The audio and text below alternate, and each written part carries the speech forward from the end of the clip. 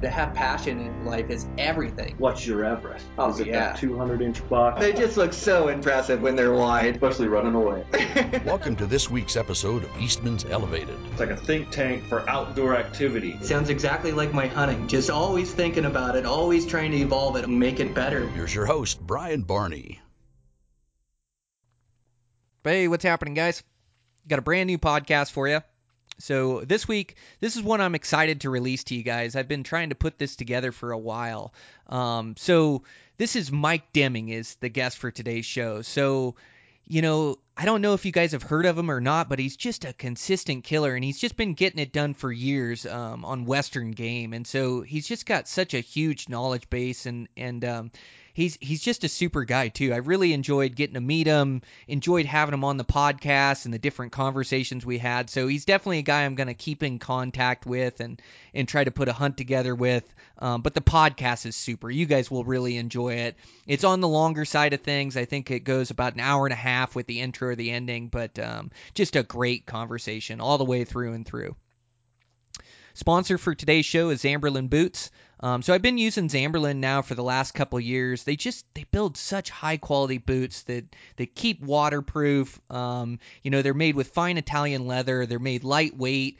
And I really like using like a lightweight hiker for mountaineering, and they just have the perfect fit. So this year I'm trying out the new 320 Trail Lights, and I think they're going to be a great fit for the mountains and also getting the lightweight that I like. I've also used the 1000 Baltoro GTXs.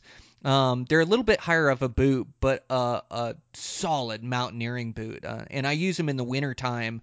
They're really good in the snow and seem to keep my feet warm. But they just got a great selection of boots. You can find something that fits you and the type of hunting you do. So Zamberlan Boots, thanks for them for sponsoring the podcast.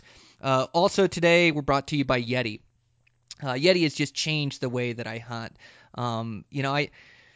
I didn't know that a high-end cooler would do so many benefits for, whether it's truck hunting or even hunting wilderness, and just having a cooler full of ice so when I get out of the mountains I can store meat. And it helps me like hunting with buddies where, we may have two tags and one guy fills out and he's able to hike his meat back and then ice it down in the cooler and keep it for days on end, so the other guy can continue to hunt. And it cools that meat down so quick. And hunting during the bow season where it's hot a lot, it's so essential to keep your meat and get it cooled down quick. So Yeti coolers have just changed the way I hunt. I've got a new soft-sided cooler that I'm really excited about. So when I fly to places like New Zealand or Hawaii, this is how I'm going to get my meat back home. You can use it as a carry-on on the planes, freeze your meat solid, and then it'll stay frozen solid on the plane ride. So super excited about that. They also have thermoses, cups, where they call it tumblers and ramblers. I use that thermos. My coffee stays hot all day. So just a bunch of great products. So thanks to Yeti for sponsoring the podcast. And with that, let's get this conversation rolling. Oh, I got what we got going on at Eastman's. I almost forgot. So that Nevada episode that I did, it came out. Be on the lookout for it on the Outdoor Channel. DVR it, or let's see. I'll get the nights and times and put it on the next podcast. But it's a really good episode. I'm really proud of the way it turned out. We got great Beyond the Grids coming out. The magazine, I just had an article I wrote in there. Super pumped about it. And the articles in the magazine, the Pro Staff articles, I really enjoy writing them. I really enjoy reading them. I get so many benefits out of our staff writing articles. And then I also enjoy our members' articles. They're getting so good at writing these things. And I'm picking up podcast guests just from, some of these articles that are being written and submitted. And I'm trying to put one together right now with Sean Morgan, which would just make a great podcast. He killed that great cover buck on the last one. So if you guys aren't a subscriber, you can subscribe by texting Elevated 319 to 22828. It'll get you both magazines for $29.99 and get you the free MRS book. It's the other thing with subscriptions. That MRS section is so valuable. I've been using it for years just to get a feel of these different states, the hunts, where the quality is, the type of terrain. It's just an awesome resource for us Western hunters. So again, you can text Elevated 319 to 22828. And also, guys, I really appreciate the support on this promo code. So, it just ties back to the podcast and shows the support, that we have in the community that we're building. So it really goes a long ways for me. So thanks a bunch, guys. I appreciate it. And without further ado, let's get into this podcast. So I really enjoyed this one. It's me and Mike Deming, Eastman's Elevated. Here we go.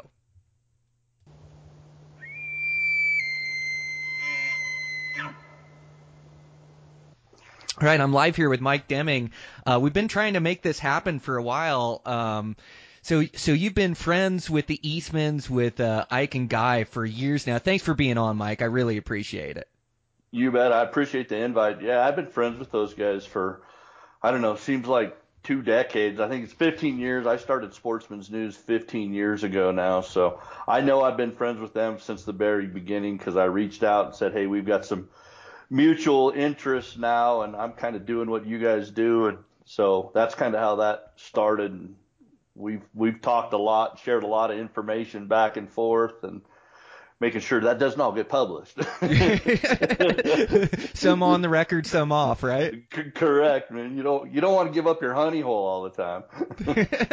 Yeah, that's it. Well, no, I'm just really excited to have you on. I really enjoyed our interactions back and forth, and we've been trying to put this together for a while. But the problem is that I hunt so much and you hunt so much, like trying to get our schedules connected has been tough.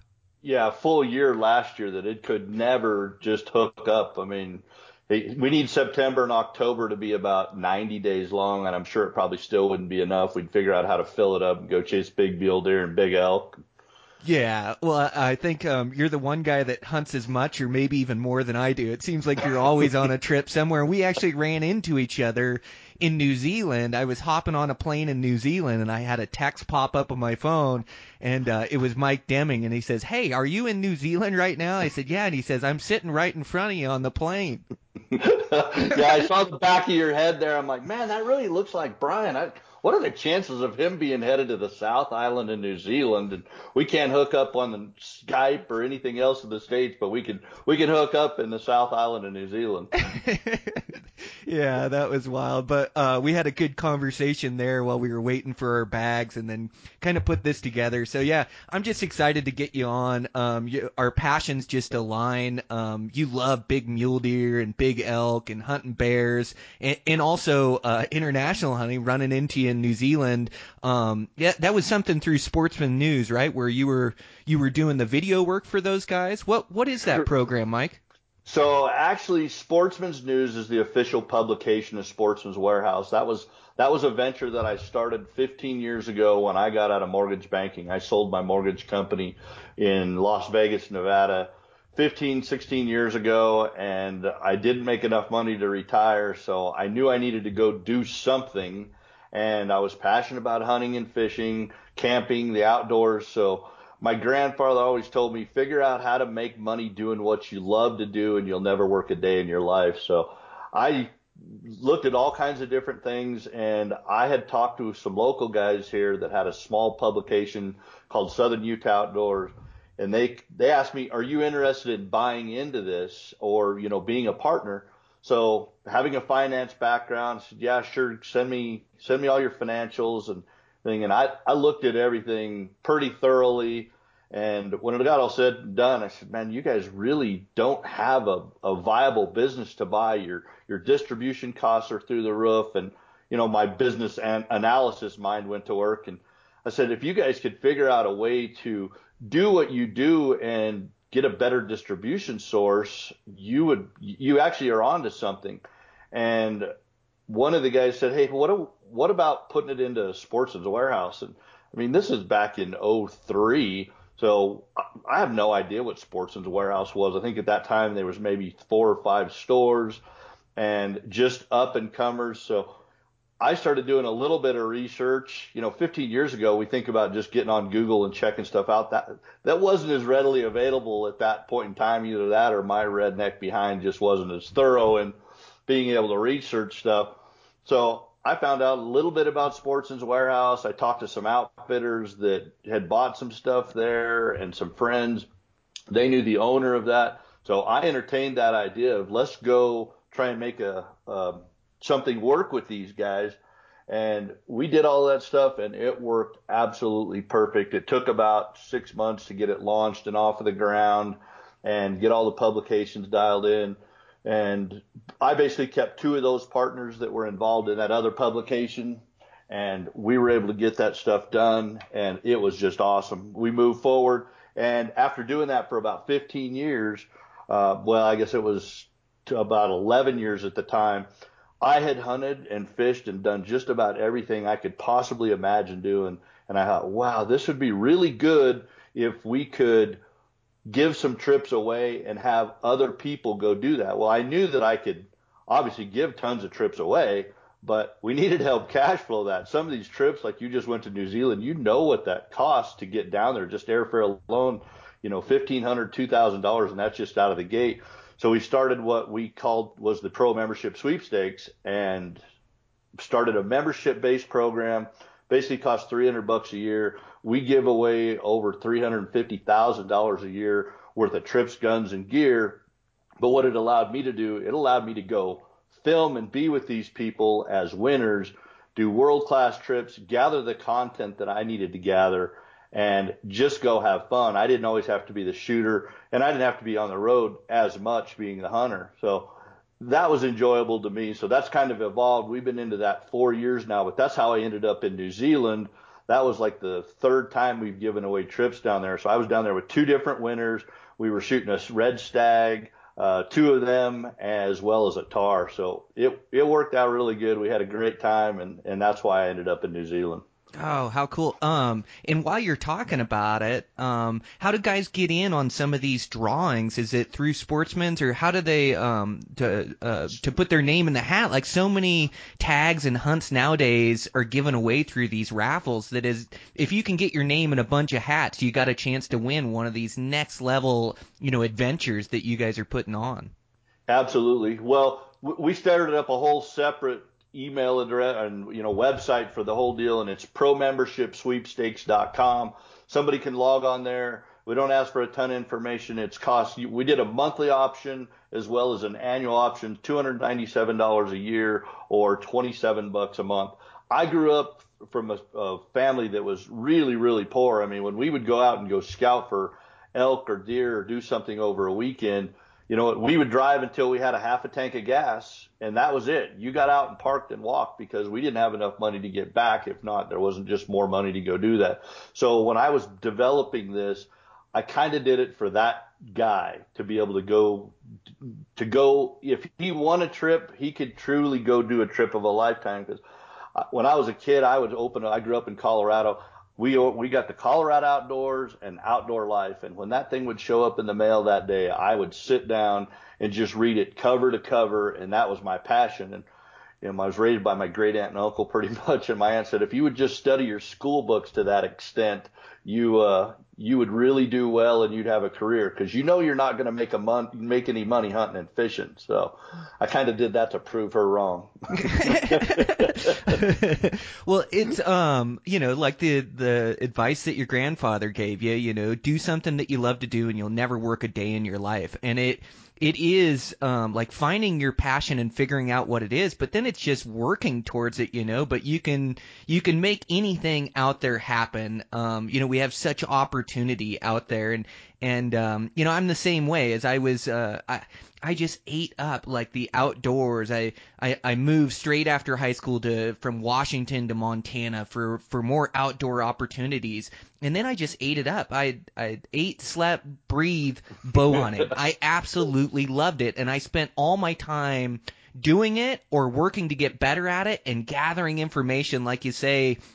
I mean, the Eastmans was huge. I mean, it's part of the reason why I work for him now is, as a kid, I would just get these magazines and I'd just eat them up. And it wasn't the day and age of the internet like you talk about. Research was a lot tougher. Information was a lot tougher to find and figure out. And there wasn't many guys out with a bow trying to hunt high country mule deer. Now there was guys doing it, but there just wasn't a lot of publications telling you how to do it or where to go or how to find it, but those were the good old days. Man, that was fun, just chasing my passion. Yeah, and nobody wanted to share those honey holes. They'd give you a little bit of advice. You spend hours talking to biologists and different people. And, the sad thing is about it, once you start doing it yourself, you realize that, hey, most of those biologists spend more time sitting behind their desks than they did out in the field. So you're like, how good is this information? And you're trying to, you got to drive 15, 18 hours to go scout somewhere. And you're like, wait a minute, this data doesn't work. So you totally got to depend on really good friends and getting out there and burning boot leather, to say the least. And the internet has really changed a lot of that. There's a lot of people out there posting stuff and having your photos show where you're at. Some people haven't figured out how to turn that stuff off. And that's right. You take a picture with your iPhone, it has in the picture data it has your waypoint of where that picture was taken, right? Yeah, no, I'd really like that for people who haven't figured out how to turn that off yet. Well, and it's changed and evolved, but the essence of it is still the same. Even though there's more information out there, there's more guys doing it, and everybody has that information now. So you have to continue to work hard and continue to evolve in this new age to find trophy critters and to find, those locations and spots that grow those mature animals. So it's evolved and changed, but back in the olden days, like you could go to any good mule deer spot and find mule deer just because there wasn't as many guys doing it. There wasn't as many guys researching, and you had to figure it all out off maps and compasses, and you'd have to drive so many miles down a road to know when you were in public. It was a lot tougher to figure out where you were at, but it made for good hunting. But now in this new age, it's just evolved where you just have to continue, like the formula, the equation is still the same. Hard work and effort, and you put For that sure. into an area or a species, and you get that out of it. Absolutely. Yeah. We hunt a unit in Colorado, which shall remain nameless at this point in time. But there is a bunch of people that, they see the bucks that we've killed over there over the years. And every year I get tons of phone calls from people like, where are you hunting, what unit? And we'll talk about that. And sure enough, they'll show up over there on second season. And, day 1, day 2, day 3, we'll meet in town. And I try to give them some pointers on where to go. Anybody that's going to go to that extent, I try to share enough information with them. And, by about day 4, they're ready to throw in the towel and just go home. And, one guy specifically that had came over there and hunted, and he hunted 2 years in a row. The first year he didn't get one. And the second year, he shot a fairly small buck. And we met at the gas station when it was time to pull out of there. And we had done really, really well. We'd killed a buck my buck was a 199 and like 4/8. We'd killed a 182, a 187, and a 177 buck. And they were all underneath the tarp of my truck. And he said, well, how did you guys do? I like to see, can I see the bucks you guys killed? And I pulled the tarp back, and I thought he was going to go into cardiac arrest right there at the gas station. And, he thought that I was holding out, and I ended up killing one of those bucks on the day before the last day, which was a place I had actually sent him to. And he texted me later and said, yeah, there's just nothing over there. And, those big bucks, they spend no time on their feet. I don't know if they get poached or if just the excess pressure from over-the-counter elk tags is over there enough. I just haven't figured it out. What I do know is that the bucks that I've killed in that unit, I always find bedded, and I find them at 2 or 3 miles away with my optics. And then we sneak in. I'm not trying to do like you do and bow hunt them. We're hunting them with a rifle second season, and a lot of those deer we're killing at 500 or 600 yards because they lay in a place where the wind swirls, and I'm not sure you could get on them bow hunting. Obviously during this time of year, maybe with the the different wind that you have in September timeframe, you might pull it off. But we've killed a lot of really big deer over there. I think we've killed 5. I've personally killed 5 bucks in the 90s and 9 bucks over 180 in the last 12 or 13 years there. Oh, that's incredible, Mike. That's why I wanted to get you on the podcast. Yeah, it's not just the areas and big mature deer and elk. They live in the majority of units across the West, but it's not only the spots, it's how you hunt the spots, and it's your hunting skill and your instincts, and it's everything combined. It takes years to develop that hunting skill and that glassing skill and locating animal skill. And so, like you say, you can point guys in the right direction, but it's also the way you hunt it. It's the way you move through country, the vantage points you get, being on the vantage points at the right time, believing in the process. Like, all that has to combine to be able to locate those bucks and then harvest those bucks. And it's so difficult, such a high degree of difficulty, whether with a bow or with a rifle. During rifle season, like, there's a lot more pressure, and those bucks don't have the lax alpine attitude, nor are they in the rut. They're in that pre-rut, which is the toughest time to kill a big mature buck, because, like you say, he's just not on his feet during daylight hours very much. You just have a very small window to catch him in the morning or to catch him in the evening. In that secondary living, they just get in that thick cover, and they're tough to pick out. So I mean, it's all credit to your hunting skill and the years of hunting that you've put in to develop your skill set to be able to harvest those bucks. Well, thanks, man. One of the things that we really did learn about those mule deer, and going back year after year, like, I killed that 198 buck that year, and he was with a buck that was mid 170s, 29 inches wide, just a nice heavy horn mature deer. You just needed a couple more years on him, and lo and behold, went back in there, looked at him the next year. He was within 200 yards of where I'd killed that 198 buck. He still hadn't done much, and we looked at him. And the next year I hunted somewhere else, but I took a buddy in there, and we went over there and we killed that buck, and he was in the mid 190s again.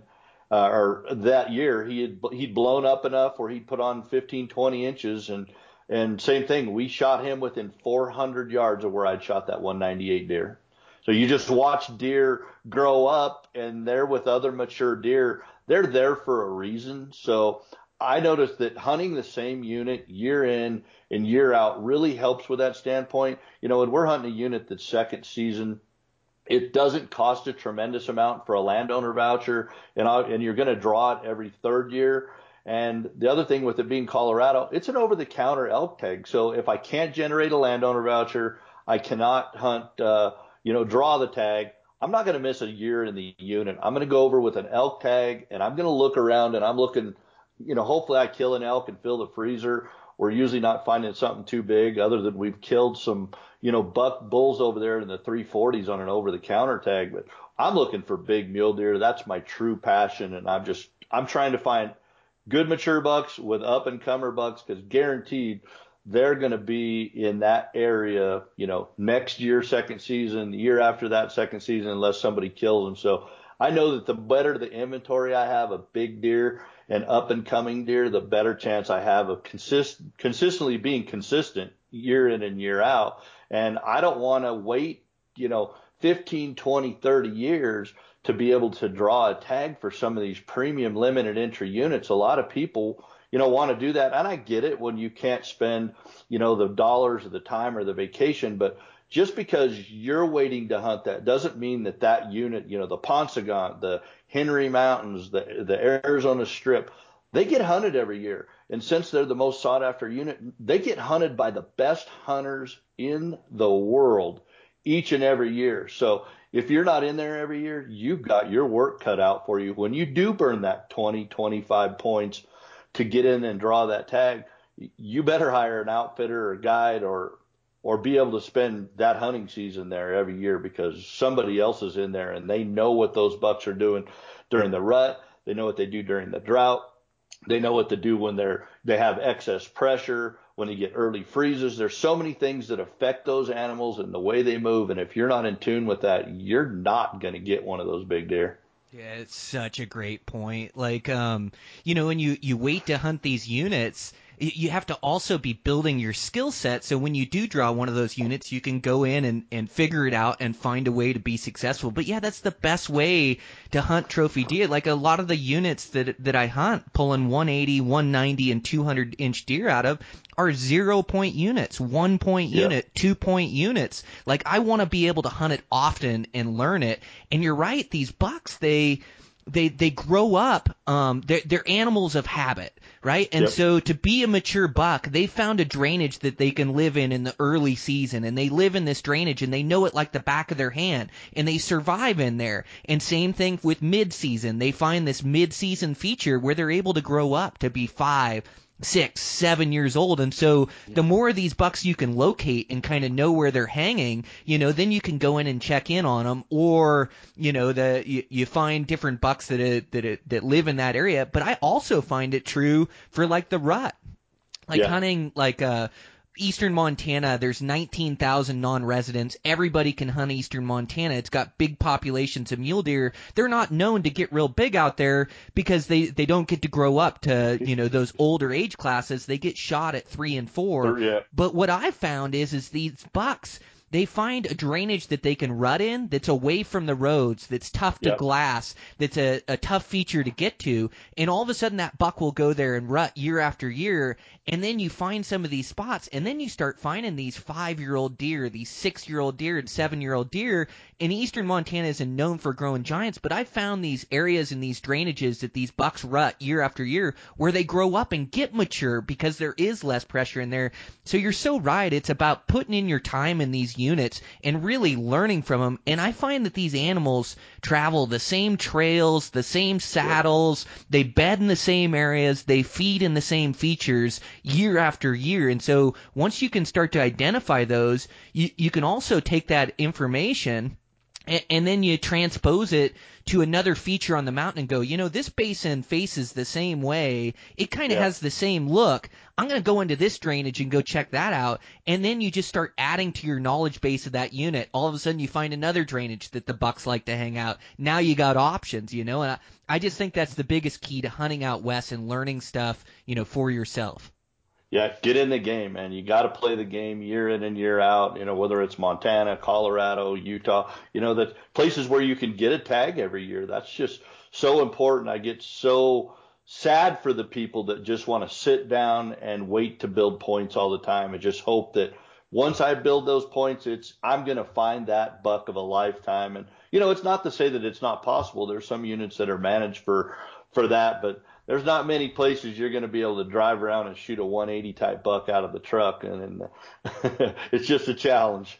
Man, that's the truth. It's a challenge, and it takes a commitment level too. Like for me, learning all these states and all these units, and I love exploring new country, and so, but it comes easy to me, but it doesn't. It's so much time and effort, It's time down there scouting. It's time looking over the maps and the Google Earth, and then it's driving down there and paying the gas money and hiking into the mountains. And it's also, you put a lot of effort in, and go into a spot, and sometimes you don't find a buck in there. You strike out. Yeah. It looked good on the maps, but when you go and put your eyes on the country, the bucks don't like it for some reason. And I may strike out 2, 3, 4. Like I know in Montana, I looked at 10 different mountain ranges and hiked in them looking for high country mule deer before I finally found a mountain range that had a huntable population of mature deer. Like that's the type of effort it takes to find these spots.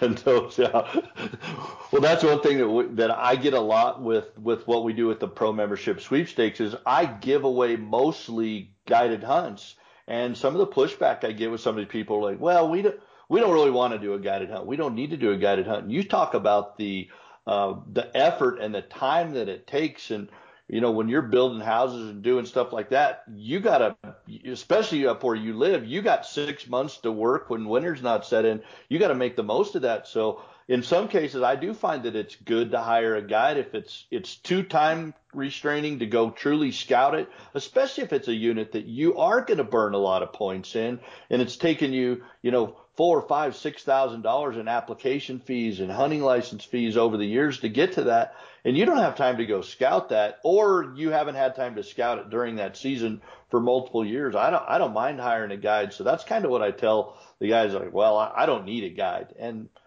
I'm willing to hire a guide when I can't do that, especially when gas prices are, creeping up $3, $4 a gallon.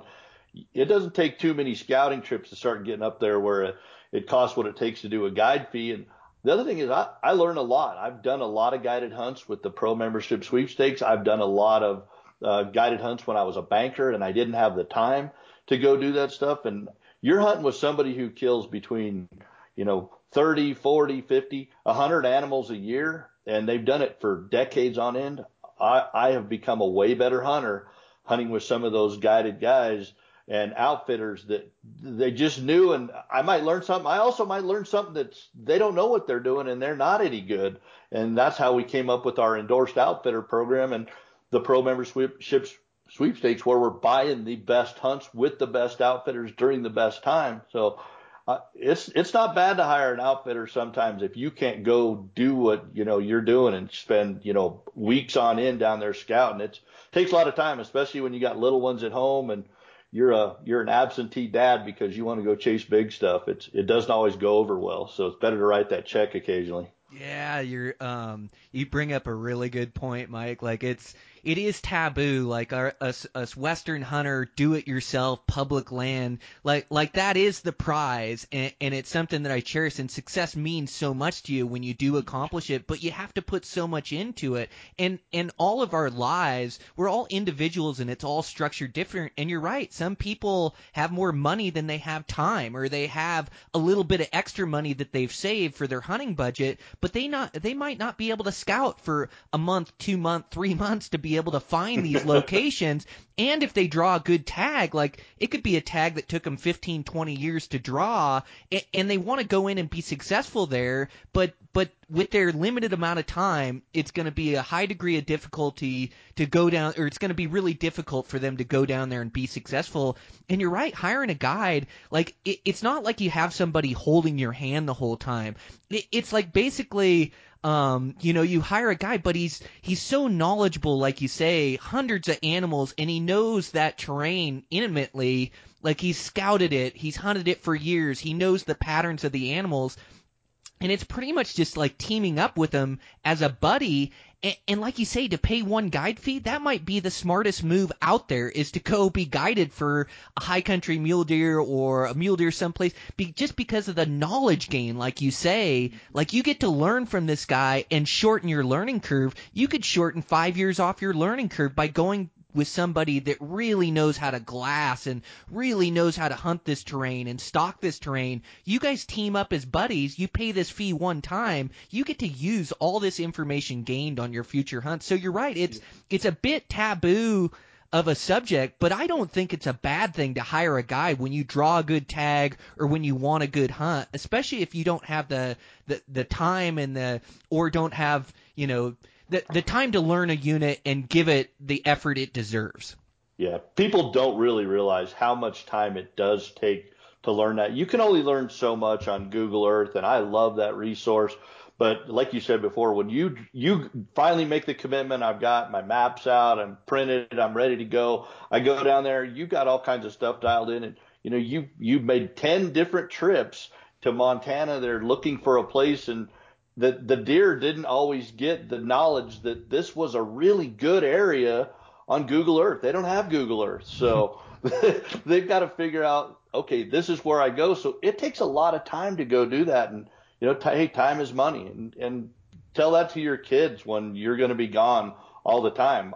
I'm as passionate about going out and chasing that big stuff as anybody else. But there are certain times when your daughter looks at you and says, hey, are you going to make it to the dance recital this time, Dad? It's like, wow, I really need to go find that big buck because I burned a lot of points for this. And they bat those big blue eyes at you, and you just got to say, no, I'm going to stay home this time. So Yeah, it's part of it's part of, like, we want to be better hunters and next level hunters, but I also want to be a better and next level dad. Like, that is so important to me, you know. And you're right, like, you could put your head down and work for a couple weeks at your job and save that money and buy a guide, or you can spend, you know, or maybe you've got the time to spend 2-3 weeks down in a unit and take that off in the summertime, and then also get your time off during hunting season.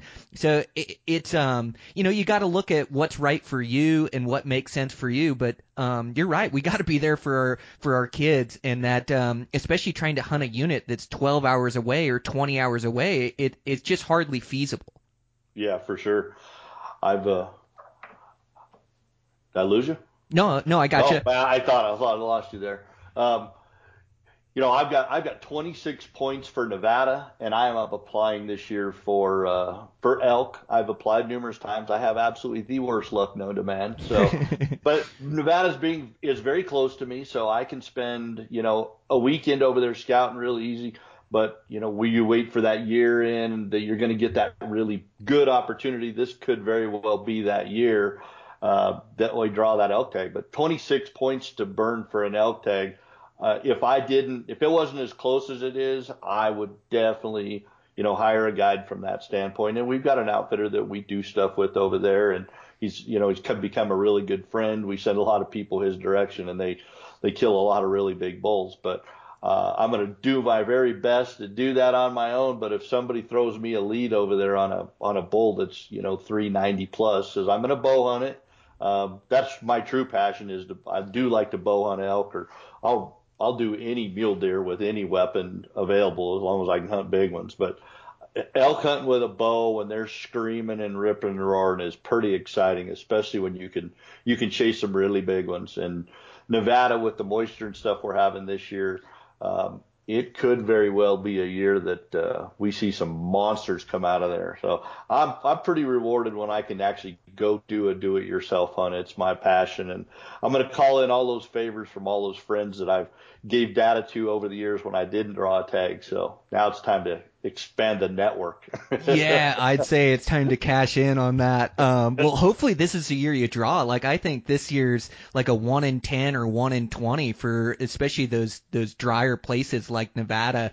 It's going to grow some giant bulls this year. And you're right, that is the most thrilling hunting going, with a bow and arrow chasing bulls during the rut. It's as good as it gets. Yeah, when you can hunt a state like Nevada, I mean, have you had an opportunity to hunt Nevada for elk at all? No, I haven't. I'm the same as you, where I'm building points. I hunt Nevada for deer quite a bit, just getting real aggressive with my applications and drawing bow units down there. But no, I haven't had the chance for elk yet, but I really want it. Man, there is a lot of elk in that state. But what's really surprising to me is you know, most states there's more bow tags than there is rifle tags usually. Nevada, I think I'm vying for one of 45 archery tags, whereas a non-resident there's almost triple that for rifle tags. But I don't want to do it with a rifle. I'm going to do it with a bow. And even though the bow season's not exactly ideal there, it's like August 16th to September 12th. So not what one would think is the heat of the rut, but it tends to be pretty good on the later side of things.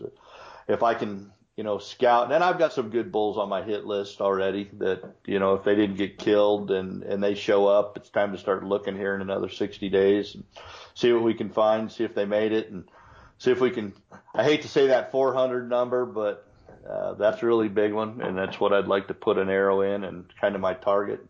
Go big or go home, and I don't mind if I have to eat the tag. That's one that I'd like to hunt most of the 28, 29-day season they have to offer at least until I get a bull of that caliber. It sure is fun when you can play the game with something like that and you know it's there. Oh, isn't it? Like, that's like the funnest thing for me too. I always say worth the price of admission, but yeah, to have that attitude of I'm either going to kill a giant or I'm going to go home with my tag and be okay with that. That's what I've started to transition into too, is just to have an opportunity at those big ones. It's worth passing, a bull that I've already killed or a size that I've already killed, just to have the chance at it. And a tag like that, Nevada, you've been waiting years for it. you're right. You have the best attitude that you can go and hunt the entire season, and if you don't kill one and you put all your effort forth, you're going to be okay with it, or at least that's the way I would feel. Absolutely. I had a tag here in Utah on the beaver in 2010. It was a pretty good moisture, actually almost too good of a moisture year, if that makes any sense. And it didn't to me at the time because we were just getting pounded with rain. It was nonstop. You'd go to the high country in July and August before it kicked off, and literally fields where I would, high country open meadows where I would normally see elk. I wasn't seeing elk. And one day I sat there all evening and got back in there the next morning, and I just couldn't figure out what the deal was. Well, what I didn't understand is looking at this thing from a mile and a half away, the grass was so tall that the biggest bulls, you could barely see the tips of their antlers coming out of the grass. And I didn't realize that till I went down there to hang a trail camera to see if they were skirting it or what they were doing. And I realized that, that mountain meadow had turned into a jungle. And later that year, I ended up hunting 28 days of that season. I was after a couple of really big bulls that I knew were there. We had a big, huge fire in the north end of the unit. It pushed those two big shooter bulls over onto the Pavant, and they got killed with rifle hunters. And the bull I was chasing in the south I felt was over 400. I never saw him again. But a lot of the bulls that were known bulls were 15 or 20% smaller, and it made no sense to me because we had so much grass. And that year I hunted Texas, and I spent the majority of the time hunting with the guy that was the ranch manager there. And he had a biology degree, and he had told me that in a situation like that a lot of the forage that they're eating is filler. That grass has the most nutritional value when it's just coming out of the ground. And when it's getting absolutely pounded nonstop like that, and that grass is, 2, 3, 4 foot tall, yeah, they're eating, but it does not have the nutritional value in it to really grow the antlers. And I'm sure that's obviously just one piece of the puzzle. They had to come out of winter in good body health and everything that goes into that. But that was something that was really concerning. And I hope I don't get a chance to see that this year. Knowing Nevada, it's going to, June's going to get here. It's going to get 115 degrees. And, the forage they get, they're going to be scrounging for it. It'll be good nutritional value. But that was some really interesting information to hear from that biologist guy in Texas on what we were dealing with that year. And I ate the tag. And that whole time I was so focused on a number and that number for me that year was 380. I just wasn't going to shoot anything less than that. I realized at the end of the season, I didn't enjoy the hunt as much because I put a number on. I didn't enjoy the experience. And, that was, 9 years ago. I'm 51 years old now. I have a little bit different outlook on things now than I did. I'm not so concerned on a number as I am enjoying the experience. I think we put a lot of emphasis on number. I care about shooting something old and mature and something that's beat out a lot of people. But, if he doesn't make that specific number, he can't make it. I'm not 6'5" and 280 pounds either. I'm probably a pretty big disappointment to a lot of people, but if I can find a big, massive, mature animal that's beat a lot of people, that's a win in my eyes. Yeah, you bring up a really good point. Like, we get so goal orientated that sometimes we take the fun out of it. And in my younger years, I was so goal orientated where I had to arrow a big buck and he had to score 180 or better. And I just put so much pressure on myself that I wasn't enjoying the experience as much as I should, where I've kind of changed my perception on it, where, I'm just going to go, and you're so much more effective when you relax and you take in the experience and you don't put that pressure on yourself. Success just seems to come. You seem to find those bucks and get plays at them and get chances at them. And you're a much better hunter when you can relax. And I still want to push hard and go hard and give it all my effort. But I just don't put that mental stress on me so much. And I take it in. I enjoy it and realize that I work all year long for this 1 week to go challenge myself in the mountains or whatever it is, the 2 weeks or, whichever tag or hunt I'm on. Yeah, I've waited all year. My family's sacrificing because I'm away. I'm sacrificing at work. I've got people handling. So I've made all this effort to go enjoy my time. I better immerse myself in the experience and take it all in. And so I've definitely done better at that the last, handful of years of just relaxing and let it come. And I seem to have more success because of it.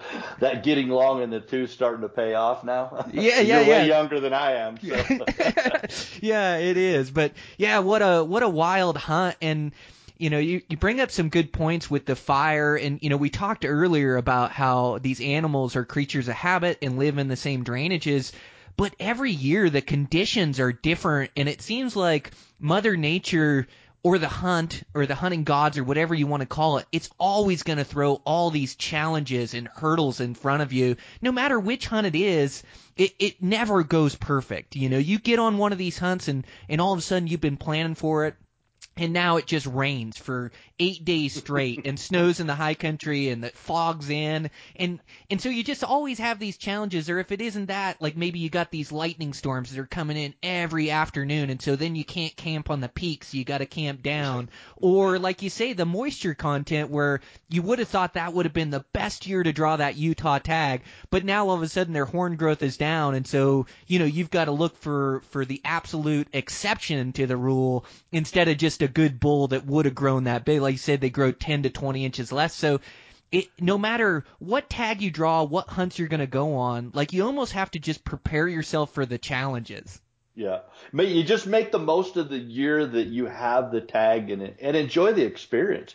Too many people just don't enjoy the experience anymore. I see it with our younger generation that are out there. We're too busy doing selfies and doing all of that stuff and posting that stuff instead of enjoy what Mother Nature's put out there. It's big, beautiful country. You never know what you're going to see when you're sitting behind your glass or just enjoying that experience. We're back in the office enough that you can look at all the social media. You're not going to really miss anything that's not still going to be there when you get back. If you're sitting there looking at your phone, enjoy what's out there because it truly is beautiful experience, and the best times I've ever had have always been in the outdoors. Yeah, I think a lot of people are struggling with that nowadays. Is a lot of people just want to show everybody what they're doing instead of actually enjoying what they're doing. And so yeah, to get away from that phone and to get away from social media, and like I like putting content out there and I like sharing with people, but there's a time and a place. I like to be out there and have that phone off and immersed in that experience. And when I'm focused on the task at hand, whether that's hunting a big buck, whether it's fly fishing a river, like just to take it in and just think to myself just for a sec, like you're out here and you're out here doing this, like this is as good as it gets. This is as much enjoyment in my life as it's just so enjoyable to get away from that phone and not always be focused on showing everybody what you're doing or telling everybody how cool you are, but actually being out there and enjoying it. And there's so much of my life that I never capture for social media because I'm too busy enjoying it, whether it's fishing a dry fly on the Madison with a salmon fly. Like, I don't want to take time to get on my phone or to show somebody I'm catching a fish. Like, I'm walking up and down those banks for 10 hours that day, watching that trout come up and rise on that fly and hit it like a white shark taking a seal. Like, it's so enjoyable to me that I just have to immerse myself in it. But yeah, I think we all need to do a better job of that, of really enjoying the journey, not the end goal. Not be so focused on that 180 buck that you don't enjoy all the moments or the 10 days leading up or the scouting leading up. Like, enjoy that whole wild ride that you're going to get out of that hunt to that end goal. And whether you get it or not, just enjoy that experience. Yeah, it's so fun. You talk about not capturing it. And, recently I was on the road and I watched you film a show from elk, and I knew you were self-filming last day, and you arrowed that buck or bull elk that was coming out of his bed. I think you were in eastern Montana and got that filmed on your own. And for somebody coming that films, oh my goodness, man, I truly appreciated the extent you went in to go do that. And unless somebody's self-filmed a spot and stalk on the ground hunt like that, nobody knows what goes into that. My hat's off to you. That was absolutely phenomenal. Fun to watch. You knocked it out of the park. I really enjoyed that. And hope you keep doing it, man. It was badass. Oh, thanks, Mike. Yeah. Well, and it is really fun to capture, and you know better than anybody because you do a lot of filming and self-filming. It is a super high degree of difficulty. It's tough with a cameraman, much less by yourself, but you almost commit to capturing it. And I think for me, it's a mix of capturing some hunts and then just going on some hunts for myself. So then, you know, I kind of mix and match those. So when I go into a filmed hunt, I just have the mindset that I'm going to capture it and get this hunt on film, or I'm not going to kill something, and I just kind of immerse myself into like a different task at hand, like just trying to capture it all and put it all together. And it's so fun to be able to share with other people. But then by the time I'm done filming a hunt, I'm ready to get to a hunt and just worry about myself and hunting and moving in, you know. So for me, it's a mix and match. But thanks a bunch, Mike. I really appreciate that.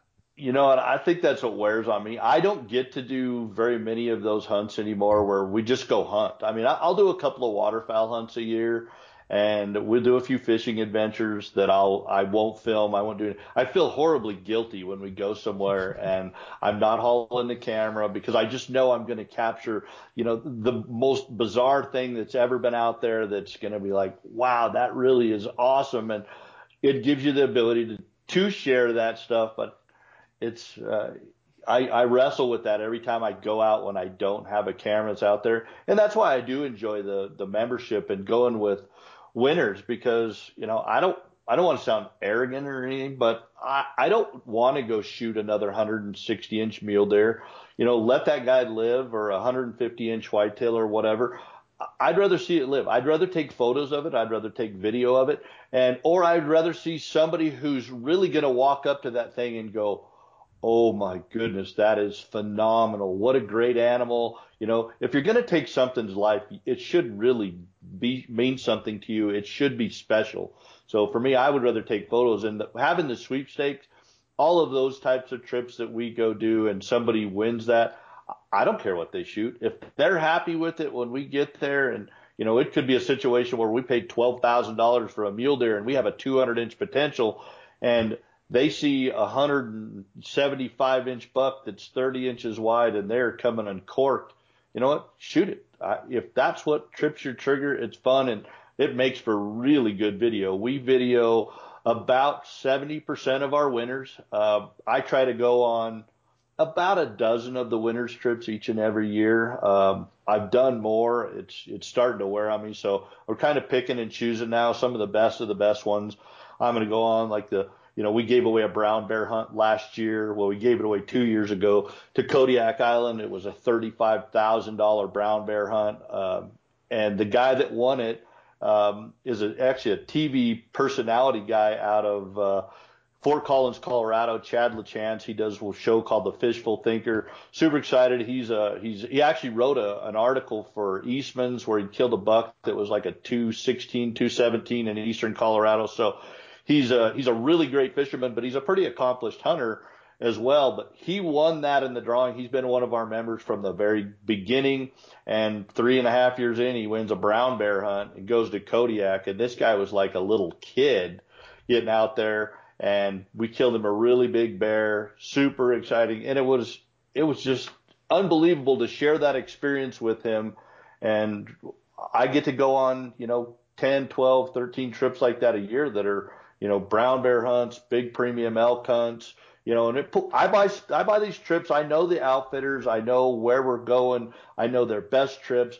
I paid full price for these. A lot of times that, some of these sweepstakes and giveaways and stuff, they're trying to do it as cheap as they can so they can get the most out of it.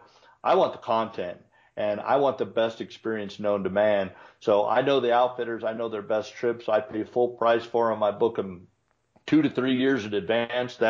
That Kodiak trip, I had to book the hunt. The minute we walked away from that, I had to book the hunt for 2022. That's how far out they are sold out to be able to get that trip again.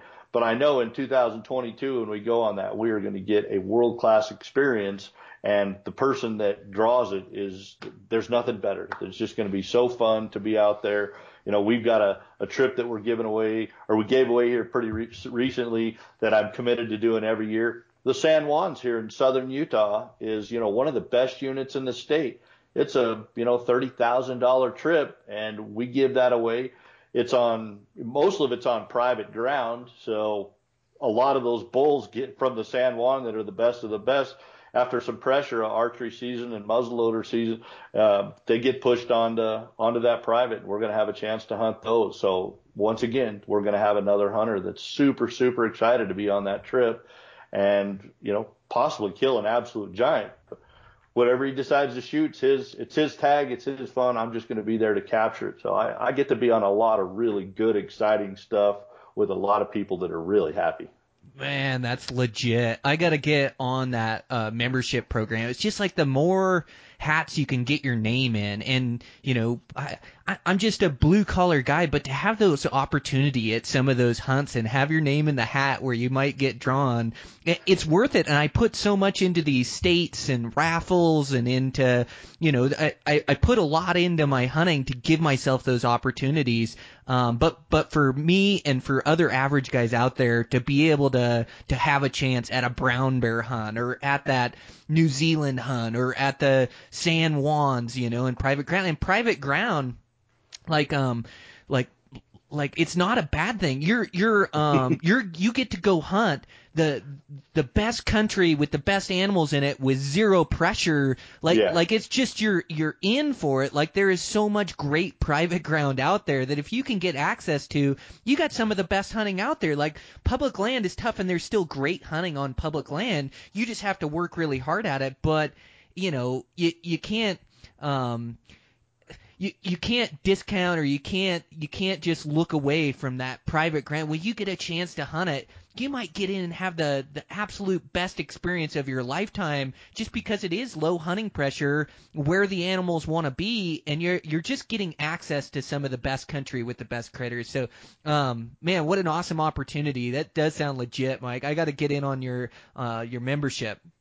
Well, we're gonna cap it at 2,500 people. Like I said, I started this to be able to gather content with people that are excited because when you go do that, we're gonna get some really good content. It's like having the dollars to buy the best tag in the unit or in that state each and every year. So I want to keep really good draws. This isn't about making money for me. I left a banking career that if I was about making money, that was where it was at because it was the heyday. It was growing really good. And I didn't want to do that anymore. I wanted to do what I wanted to do. And like I said, I don't feel like I've worked a day in my life. So for me, this is about having fun and being with people that they love and they're passionate about hunting. So I want to keep the draw odds really good. When we started out this thing in 2015, and it's amazing how hard it is to give something away. We had this idea in 2004 or late 13, and I thought, well, we'll go meet with the attorney, see what we need to do to get all the rules and stuff done. And by the time we got it ready to launch, I'd written the attorney almost $50,000 worth of money to get us legal in the states that we could be legal in, which is basically 48 states you can be a member in, and get this thing launched. And on top of that, I told my CFO that we were going to commit $300,000 out of reserved cash flow that we had set aside over the last couple of years, knowing this was coming, to be able to do this. Because I had to launch this thinking, okay, I may never have a member join up. Now, I didn't think that was going to be the case because I had some close personal friends that knew it was coming and they knew what we were buying. And so I figured, okay, well, we'll get some members. We're not going to totally bleed, but I figured it would take us maybe 2.5, 3 years to get to where we had 1,000 members, which would cash flow. And it took us about 3.5 years to get to where we had 1,000 members at that point in time. And lo and behold, instead of giving away $300,000 worth of trips, guns, and gear, I moved it up to $350,000 in trips, guns, and gear. And most of these things we have to dedicate a year in advance because we've got to advertise it a full year in advance. I just looked at the stuff for 2021 is basically what we're setting up for because we'll advertise all the stuff. Like we just did a giveaway the other day on the 10th of April or the 30th of April. I had to launch the stuff we're going to give away the 30th of April, 2020. So I'm working on 2021. In 2021, the stuff I've got set up is we'll give away almost $460,000 worth of stuff there. So constant, more and better and more and better. That's just the direction we're going. And we're going to pick and choose, some of the trips we go on, we're giving away, more of those waterfowl hunts and upland bird hunts, but we've got probably still a good $250,000 to $275,000 worth of those trips, like that elk hunt and a sheep hunt in Alaska, stone sheep hunt, brown bear hunt. You name it, there's some pretty good stuff on there, and somebody's going to be a winner. It seems like every time we pull the name out of the drum, and we video every one of those. I wanted to stay really, really transparent with what we're doing, and we invite everybody to, if you're in Cedar City, when we happen to be doing a drawing, stop by. We'll blindfold you and let you pull the name out of the hat. And, if it's yours, good luck. But, we do that and we video it, and then we email it out to all the members. We email out all of the shows that we do go film. So people are getting to see, 4 years in, all of the stuff that we've done and stayed consistent. So it's starting to grow pretty rapidly at this point in time. So I don't know how long it'll take us to get to 2,500 members, but when we get there, we'll cut it off, and you have to stand in line. So hopefully you're a member between now and then. I'd love to get a chance to go hunt with you, Brian. Oh man, yeah. I'm sold. What a great vision. Yeah, I'm gonna check it out as soon as we get done with the podcast. But yeah, what a great vision. It's all calculated risk too, isn't it? But there is risk involved. Like when you came up with this idea and believed in it and committed to it, like you say, you don't know if you're going to be able to get enough members to even make it work or make it survive, or how many years it's going to take. But you just believe in a project, and it's like this podcast, like how long was it going to take me to be able to monetize it? How much effort was I going to have to put in effort, money, time to be able to grow it? But I believed in it, and I just believe in putting out really good content out there, and guys will be drawn to it. Guys will find it. But it's all calculated risk, and you have to put yourself out there to gain something, don't you? Yeah, with risk, there's that potential for a reward, man. Thank goodness you didn't have to have everybody like me waiting for almost a year to get on here. You'd really be struggling, man. Oh man. Yeah. Well, and that's a big part of it too, is getting guys like you on the podcast and having interesting conversations. And so, you are relying upon other people, which I've never been real good at relying upon other people. Like I want to take care of everything myself or do everything myself. And so, yeah, that was kind of, that was the tough challenge for me is now I have to reach out to guys and ask them to be on the podcast and ask them to share, knowledge that they've gained over years of putting in the hard work and effort. But it's been amazing, guys step up, and it goes both ways, where you help them out and they help you out, and it seems to all work out. But it's definitely risk when you start it. You're like, I don't know, I'm in my basement. I may get 10 people to listen to this podcast, but through good content, it just keeps growing, and through your program, like you thought about it, you came up with the best ideas for the program, you believed in it, and then like you say, you didn't go for these budget or discount hunts through these outfitters. You paid full price for them because you knew you wanted to get the absolute best experience for these guys and don't want to cut them short for their dollar. So, I think that's the reason why it succeeded and done well and going to continue to grow. Yeah, it's always a challenge when you start out as going to make it. And it is, I think your belief, like you have with the podcast, you keep going. I know every time I'm on the road, I've got you plugged in, and I spend a lot of road miles. I'm about 40 to 50,000 road miles a year. So I've listened to a few of your podcasts on more than one occasion and multiple times over and over. And, I think like spending the hour and a half listening to a podcast is, I related to somebody, you're going to do a guided hunt. I'm going to get some information off of every one of those times that I sit down and listen to that is going to make me a better hunter, a better person, better human being in general. And if I only get one thing, it made me a better person. I mean, it's way better than running down the road listening to music or doing something like that. I like and value the information, and the people you've had on the podcast are truly some world-class hunters that have had some major success, and I learned something from every one of those guys and gals. I appreciate it immensely. Man, that's awesome. Yeah, it is like you get to gain knowledge. It's a great way to pass the time. And I think that's the true sign of intelligence is when you can learn something from everybody, just like you stated, Mike. Like I am constantly learning. I'm constantly trying to gather information. I'm constantly trying to get better and improve. And I think when you have that mindset in life, like you just you pick up so much along the way that does make you a better hunter, a better person, because you're willing to learn. You're willing to let even somebody that has less experience than you and hasn't been on as many hunts, you still can get something from the conversation and get something from them. So I really think that's a true sign of intelligence when you're constantly learning and evolving through life. And I never want to stop. I love being able to learn and try to get better. Like I think that's what I really enjoy about life is just, and I love taking on new tasks and things to challenge myself and things that are difficult out there and things that I'm not good at. It's fun to take on those challenges as well. But I think that's the key to life. It's just to continually be learning. Yeah, it gets rid of the arrogance and just realize you can learn something from everybody. Even my kids, 14, 16, and 19, I know that I can learn something from them, especially with electronics and technology. You go to the resource, they know how to figure everything out. And who cares what age they are, where they're at, anything. Listen to them and be receptive. You can learn something from just about everybody that's out there. Yeah, and it's almost like letting your ego down a little bit too, like you have to let go of your ego, I guess, to be able to learn from some of these different people. But I think it's so important to just be humble, not have an ego or an arrogance about you. And, it's a fine line between arrogance and confidence. You definitely want to have confidence and believe in yourself, but you don't want to be arrogant thinking you know everything about everything. Like there's so much in the world to learn and so much about hunting to learn and to gather.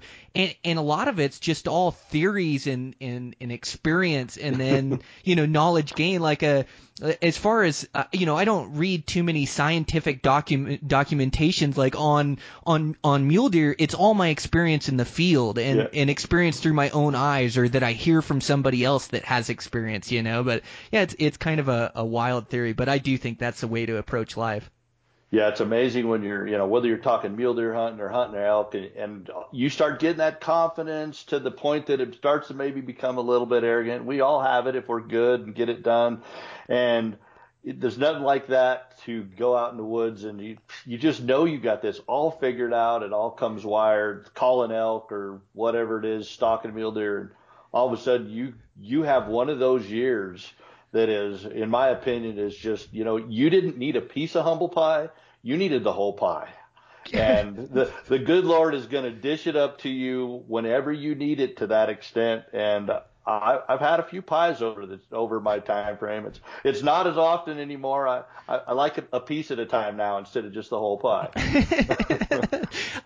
Western hunting is so good at humbling you, isn't it? Just when you think you got it all figured out or you think you're dialed, like you'll just get conditions and things thrown in front of you, or you make mistakes or you do things, but it's constantly humbling you. I think that is a good thing, and it's why we enjoy it, is because it is so challenging and because it can humble you at any point in time. I think that's a lot of what the fun is too, is that each and every hunt, each and every year, you have to prove that you have what it takes and go out and harvest another one. Like the mule deer this year, that 200-inch buck, whether it's in Colorado or Wyoming or wherever I end up drawing, that 200-inch buck doesn't know that I've killed a handful of those, or it doesn't know that I've killed a bunch of 180s. Like I got to go out and locate a buck of that size and then take on one of the most challenging things that the West has to offer, trying to arrow a mature buck, and I have to prove it again and again, over and over, and that just isn't easy, and it can humble you each and every year, each and every hunt, and you have to be ready for it. But I think it's just preparing yourself to take on that challenge. Yeah, he's got an extreme will to live, and he does not care about your trophy room one bit. No, absolutely not. Yeah, those things just have a knack for making the right moves, and their instincts are so keen. I mean, they've evolved from thousands of years avoiding predators, avoiding mountain lions, which are way sneakier than I could ever hope to be. Like those cats, the way they sneak through that high country. So, they've evolved to avoid those predators and to bed in the right spots and instincts and their intuition. And, man, those big mature animals, even during the rut or even during the elk rut, even those big bulls having all those cows around them, they're more susceptible, but they still use all those years of instincts and intuition to make the right moves. Doesn't it always seem like those big bulls, they stop broadside right when they're behind a tree? Or, yeah. like, how many times have you needed them to take one more step and you're at full draw and they don't take it? Like, there's got to be some sixth sense there or something, doesn't there? Yeah, and they trust that sixth sense. They know that, hey, and I think they do know that I can only hold my bow at full draw for maybe 2.5, possible 3 minutes, because they're going to stand there for about 3 minutes and 2 seconds. It's so true. It's so true. Yeah. Well, in drawing on those elk, like you talk about, that's your passion, hunting those elk with a bow. Like how many of those little nuances end up killing that bull or not killing that bull because of when you draw, like drawing when his head's behind a tree or when he's not looking at you or when he's coming through. There's so many nuances to learn to the stalk of mule deer or to the hunt of elk, being able to move and flow with the herd, and then, having your instincts take over and knowing when to go all in and going in trying to call that bull that this is the right setup, or trying to move in front of him and knowing that the wind's right and this is going to work out. Like, there's so much guesswork into it that you almost have to trust your own intuition when you're hunting them. Yeah, and you get it wrong a lot. When we first started Sportsman's News, I wasn't going to take all of my money from the mortgage business and dump it in because I had partners. So I said, well, I'm going to guide a little bit for a few of these outfitters and people that I'd hunted with, and I'm going to gather content that way. So that was kind of how we generated some of that. Well, when you're doing a lot of guiding, and I did a bunch here in Utah, a bunch in Colorado, we got a lot of Eastern people that were coming out west, Pennsylvania and stuff, where, they're great world-class whitetail hunters, but they're a fish out of water when it comes to elk hunting, usually, unless they've been out a few times. And it would be amazing when we would be there with elk and you'd hear a bugle, and I'd know that thing's, half a mile away. Let's go. And they wanted to sit down and call right then. I'm like, no. You get to the point you're about dragging them by the ear, going, let's go. We're going to go right up there and get in their wheelhouse. And I was used to always hunting with my buddies. So, I'd go stick them in front of me, 30, 40 yards, and I'd call and stand back there and try and suck them by. And, sure enough, that bull would walk right by them. And I had numerous clients that, the elk is 2 feet from them and they never came to full draw at times. So they don't have that knowledge of, when do you draw, when do you do that stuff. And, my philosophy when you're chasing elk with a bow like that is, if you're not busting some elk out, you're not pushing it hard enough and you're not truly giving yourself enough chance to be successful, because you're going to bust some elk out if you're really trying to kill a really big bull and you're trying to get in there. It's amazing what you can get away with elk that you can't get away with mule deer. Definitely couldn't get away with whitetail for sure, but you can come to full draw and you can step out with that diaphragm call in your mouth, and when that bull busts and you don't drop your, go ahead and release the arrow or let your draw down, you just let out a nice soft cow call. He's going to run about 10 yards usually and turn around and give you that nice quartering away shot that you want. But that comes from years of experience and not being freaked out and scared with the situation and just pushing the envelope. Yeah, well, I'm really glad to hear that you hunt them the same way as I do. Elk are meant to be hunted aggressively. You have to go get into them, and you don't want to be reckless and bust every elk out of the country, but you do have to break a few break a few eggs to make an omelet. You're going to have to spook a few elk to go get into the herd and go get into the party and get into that bull. And yeah, mule deer is more of a patience game and waiting to go all in. And elk is too, as you're traveling with them, choosing to go all in. But I just feel like elk, you got to go get into them. Go see if you can make something happen. And so I I like it. It feels so primal because you just got to go get into the herd and let your instincts take over and hope you make the right moves. But it's all those years of experience of getting into them, knowing what you can get away with, knowing what you can't, knowing which wind that you can deal with and which wind you got to back out of. But man, I just love that. There's nothing more primal than going in on a herd of elk and trying to make something happen. But yeah, you got to hunt them aggressively. Like that's the way they're meant to be hunted. And they're nomadic by nature. A lot of times if you don't take your opportunity, they're going to move drainages or move draws or be in a different spot. So when you do see that opportunity, it's about trying to seize it. So I'm glad to hear that you hunt them the same way I do. No, I hammer it hard, man. I've drugged some of those guys that were guiding in there, be like, stop, there's a spike right there. And I'm like, well, do you want to shoot it? No, but we're going to spook it. I'm like, I don't care. He's going to go the other way. When we get in there, because he's bordering the herd, we need to get in there and boot him out. And I've had more than one guy stop when we're done and either got it killed or blew him out. And I've blown plenty of them out, I can tell you, and have them say, you know what, I've learned more in a day of hunting with you doing this than I've done 3 or 4 personal on my own trips out here. So that's always gives you a good feeling. But it goes back to that thing that once you think you got it all figured out and absolutely everything there is to know, it's here's your pie. Here's a full pie for you. That's right. Man, that is so true. And you bring up a good point, just like we talked about with guides, is learning. And there's so much information now out on podcasts and videos and things that you can watch, but also just hunting with good guys. And you don't even need to kill anything, but just seeing how they do things. Everybody's kind of got a little bit different approach and little bit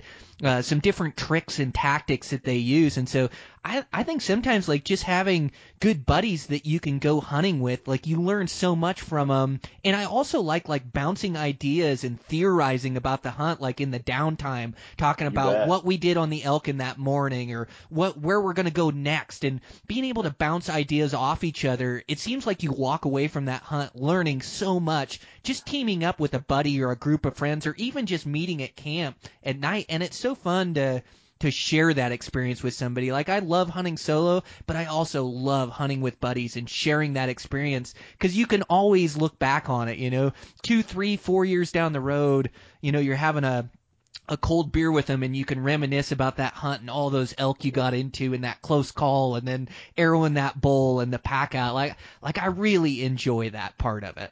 Yeah, I enjoy the camps. I mean, I don't know if it's because I'm 51 now, I'm getting older. I mean, I like to go hard, but the sad thing is I'm getting to the point that I can't physically go as hard as I used to go. I still train. I do what I need to do to be able to get it done. But, when you're juggling everything with a family and a business and all the stuff to go with that, I just don't do what I used to. And, my grandfather said if I knew I was going to live so long, I'd have taken better care of myself. And I'm starting to see what he meant at that point in time. But I enjoy being around the camp and going and hunting. And like I said before, I don't always have to be the killer. I'm pretty good behind the glass. So a lot of times now I find myself, let's take some people in here that want to go get it done. And I'll share that knowledge. I love sharing the knowledge of what I have and what I've learned over that period of time. And I'm not going to say I don't like sticking an arrow in a big bull. Hopefully I get to do it in Nevada this year. But I sure enjoy the camp and that camaraderie side of things. That makes everything part of the hunt. It's just the camaraderie of who you're with on the hunt. Man, it sure is. Well, and you talk about like getting older, and I'm still like young in my prime, but I know like at my age, I'm just far better hunter than I was in my 20s when I was, when I would go super hard. Like you get you get different advantages as you get older, and like your advantage now is your knowledge base. You've been hunting and hunting trophy critters for so many years, and hunting mule deer and elk and Alaska, New Zealand, all these different places, is now you get to use all that experience. And so I almost think like your advantages just start to switch. Now your advantages, and you've made shots on big bulls and shots on big deer. Like you have all this confidence that you can rely upon now, and now it's your knowledge and your skill set that is your true advantage in the woods, I think. Yeah, well, I agree. I mean, you can't go as fast, so you got to rely on those other tactics and everything that you've generated over the years. And it is fun to know that if I can find it, our chances of getting that thing killed are pretty darn good. And, it doesn't always work out that way for sure, but you sure feel a lot more confident when you go, you got a tag in your pocket, it's a unit where that grows big stuff. And then you find one, or you find two, you find three, you spend enough time scouting, you know how to scout, you know the unit, you go out there and you start tipping the odds in your favor that, hey, I've got 5, 6, 7, 8 animals on my hit list here. Your odds of being successful are pretty darn good. And it's not, like a lot of people think that all of a sudden you just really get lucky a lot. Right? Once it turns into consistent success, it's you're making your own luck out there, Yeah. It's just finding those things, and I'm the same way with the bow. I need high opportunity spots, like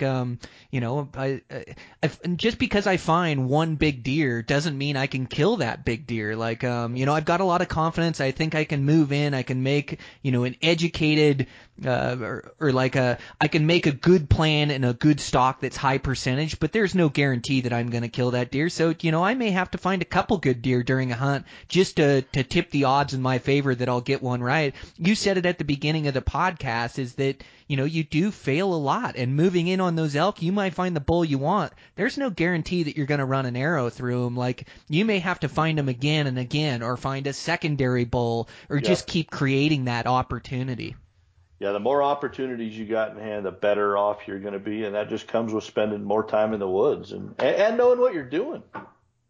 Oh yeah, and believing in what you're doing, right? Is like a lot of, when you first start hunting, you don't know what the right moves are, but once you start to harvest a few, just like you said, when you find a buck, you've got confidence that you can put yourself in a good shooting position and get them killed and make the right decisions. Like a lot of these new hunters out there, and you realize that when you hunt with kids or less experienced hunters, it's just not second nature to them. It all has to be learned, and we just don't realize that we've been learning for 20 years or 25 years of gathering this knowledge and this experience. So it comes second nature, but I really think, like, believing in your process and believing in your game plan. Like, I've got a game plan when I go hunt high country muleys. I want to locate them, I want to bed them, and then I want to bed them in their second beds, and then I want to come above them with a good thermal wind in my face. And so I've got all these things and these things that I'm looking for.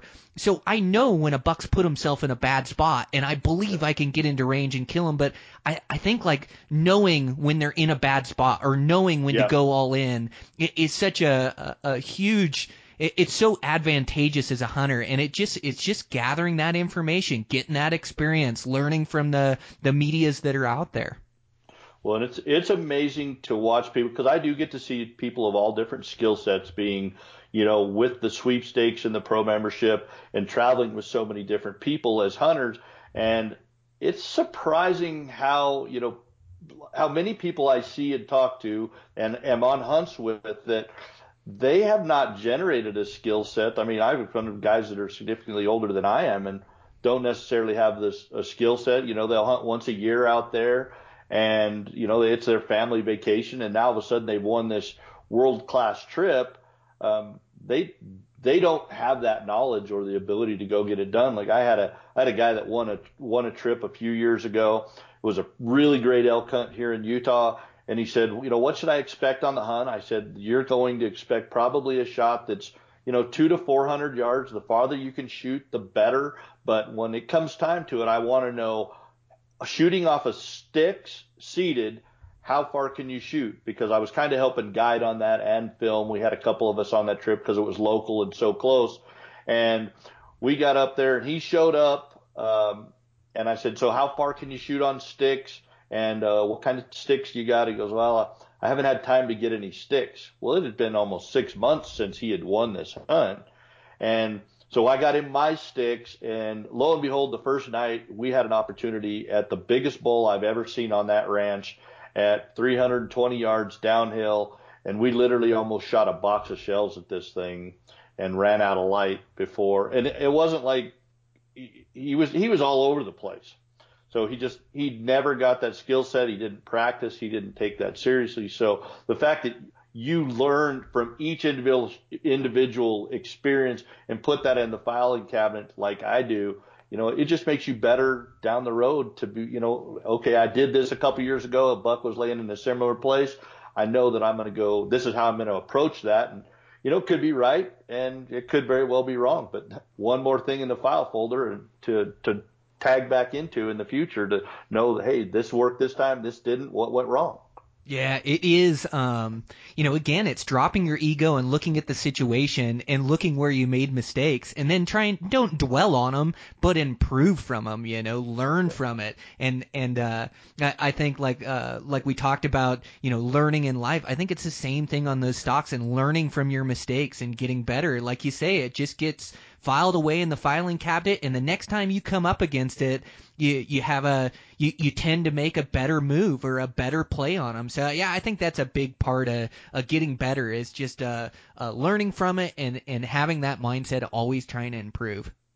Yeah, we have a luxury that we get to spend a lot of time in the woods, and I used to take that a little bit for granted. I don't anymore. Last year I spent more than I wanted to. I spent over 200 days in the woods and with a lot of different people, a lot of different guides, and a lot of time personally. But you learn a lot when you spend that much time chasing your quarry and learning them. Experience is the best teacher, isn't it? Truly the best teacher, man. I learned a lot from the bad experiences, and I'm pretty sure I've made every mistake at least a couple of dozen times. So I was a Marine, and Marines don't have a tendency to be that smart. I did eat my crayons quite a few times. Yeah, thanks for your service. And military guys, they have such a great approach on life, though, and such a great attitude. Like, so much of it is just making up your mind that you want to get better and that you want to improve. And that's one of the skills that it seems like Marines and military servicemen definitely have in common. Yeah, about half of my office is military people. They want to work hard. They want to and if something goes wrong and you yell at them, they don't have a tendency to go cry and want to quit. And we don't have any snowflakes in my office. They don't do real well. They get melted. Well, it teaches such good discipline and just so many good traits that carry over in the rest of your life, and they just teach it and give it to you where like a lot of us civilians, we either learn it or we don't, and I just think it gives you such a great skill set for life. Like it's I just see that common trait in you guys when I talk with you guys and have in-depth conversations. Well, it's a lot of fun. It taught me a lot. I did 8 years of service, and I've took that knowledge and plugged it all into what I do with every business, and charge full speed ahead and make a whole lot of mistakes, and hopefully you come out successful on the end. And so far, I haven't failed too bad. Yeah, well, and enjoying it along the way. Yeah, definitely enjoying it along the way. Like I said, I don't feel like I've worked a day the last 15 years, and my wife would disagree. I work a lot, so. Well, when you love to do it, it just isn't work. And no, I'm the same way. Well, Mike, can you believe we did well over an hour and 20 minutes already?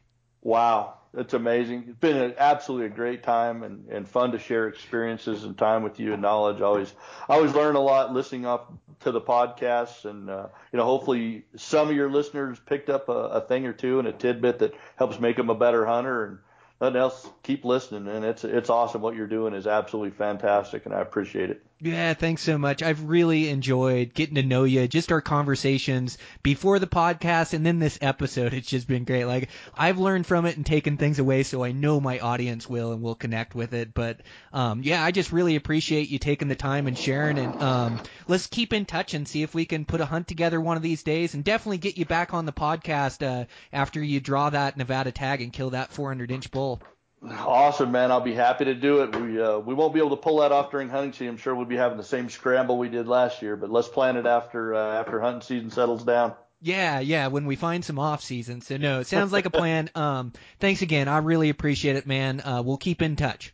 Have a great day. Thank you. Okay. All right. Fun podcast with Mike. Gosh, I really enjoyed getting to meet that guy and getting to know him. And the guy is just a consistent killer. He really knows what he's talking about. I asked for a promotional picture for the podcast, and he sent me like 12 of them, and they were all just giant trophies. So the guy's been doing it for years, a ton of experience, and a good friend to Eastman's, and so definitely have him back on the podcast in the future. Sponsor for today's show, Zamberlan Boots. Again, I'm really excited about the boots that they produce. I've been using them for the last couple years. This year I'm trying a new model, the 320 Trail Light. I think it's going to be perfect for the mountains, but they've got stiffer mountaineering boots. They've got lighter soles. I'm actually going to try a pair of their tennis shoes for lower land hunts this year. So they've got a bunch of cool products, so make sure to check them out. Thanks to Zamberlan.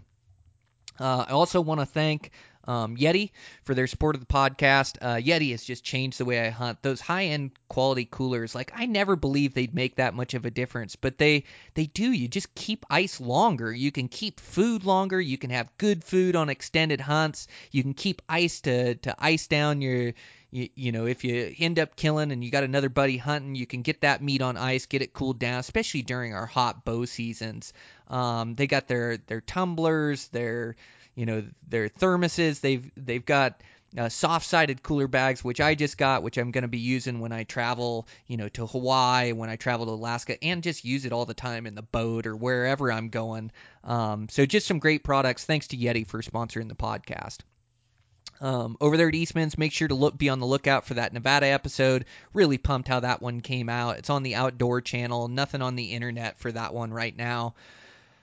And yeah, we just got some good products coming out. Be on the lookout for the new Beyond the Grids. Dan Picard, Guy Eastman, they do such a great job at the Beyond the Grids. And I have that Alaskan caribou hunt. They did an episode out of that one. So that one's on the Beyond the Grid internet TV show. Be on the lookout for new articles coming in the magazine. We're just really putting our heads together and trying to just come up with those next level articles that really help you become a better hunter. So if you're interested in a subscription, you can text Elevated 319 to 22828. And again, I really appreciate your guys' support on this promo code. It just shows Eastman's the kind of community that we're building and the passionate followers that we have here on the podcast. So just super psyched on that. Like I got an attaboy email the other day for the promo code. So I'm just really excited about it. It pulls weight for me. And then also, like, you guys are getting such a good deal in that magazine. Like, I am a fan of the magazine every month when it shows up. I read it cover to cover and have since I was 20 years old. So it's just such a great publication and a great company to work for. So thanks to those guys for everything they do. Thanks to you guys for everything you do, listening to the podcast. Subscribe and rate in the podcast and then also support over social media and things. You can find us on Instagram, Facebook. I think that's the only ones I do. But yeah, that's it. With that, I'm going to get out and do a little bear hunting. It's been so good here lately. I've been on some good bears, been sorting through a lot of mediums and smalls, but I think my count's to 19 so far this season, 3 shooters. I still feel it in my quads. Are blown up from this last bear I went on. Had to drop about 2,000 feet, which I thought I was used to, but I just dropped it at such a quick pace. Like trying to sprint down the mountain to go make a play on this bear and make time on him and then climb up the other side 1,000 feet. He was in the perfect spot, perfect approach, creek bottom making noise as I'm coming in, downhill thermal coming right down the draw, which it wasn't a downhill thermal over there even when I got on that side hill, but I just knew what it was doing in that little canyon, and sure enough, straight down the hill, crick noise, creep in, and he's just nowhere to be found, just wandered off being a bear, but just a great big jet black. And I also saw a blonde boar that day that was a good one. Best blonde boar I've seen in a while. Just big old belly on him and big head. Like I don't know if it was a super giant, or I know it wasn't a super giant, but it was definitely a good mature one that I'd run an arrow through. So super psyched to see him. I got Dan Heverns down right now.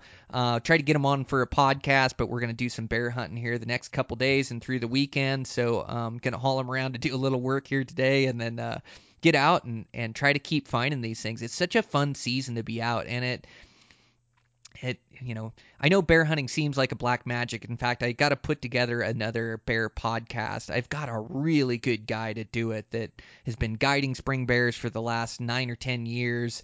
He's just a spring bear fanatic, and so be fun to get him on the podcast. But I've been exploring this year and going to new country, looking at new drainages. I'm just trying to find that epic next bear spot, and it's not that my spots don't produce, but it's there's some higher populations, and a big bear has to grow up for 10 to 15 years to be fully mature, and so those bears aren't in every drainage or around every corner, and so you got to find some of those spots that are tucked back in or back away from where guys don't get to, or spots where I haven't been and chased them all around. So looking at a lot of new spots for bear season, just super psyched on it.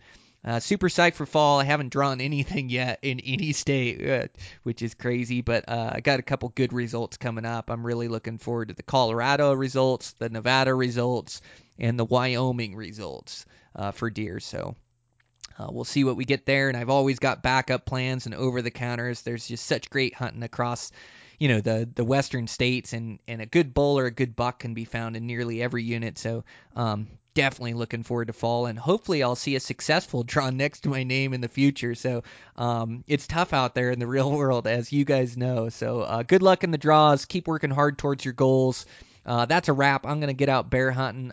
Check in with you guys next week.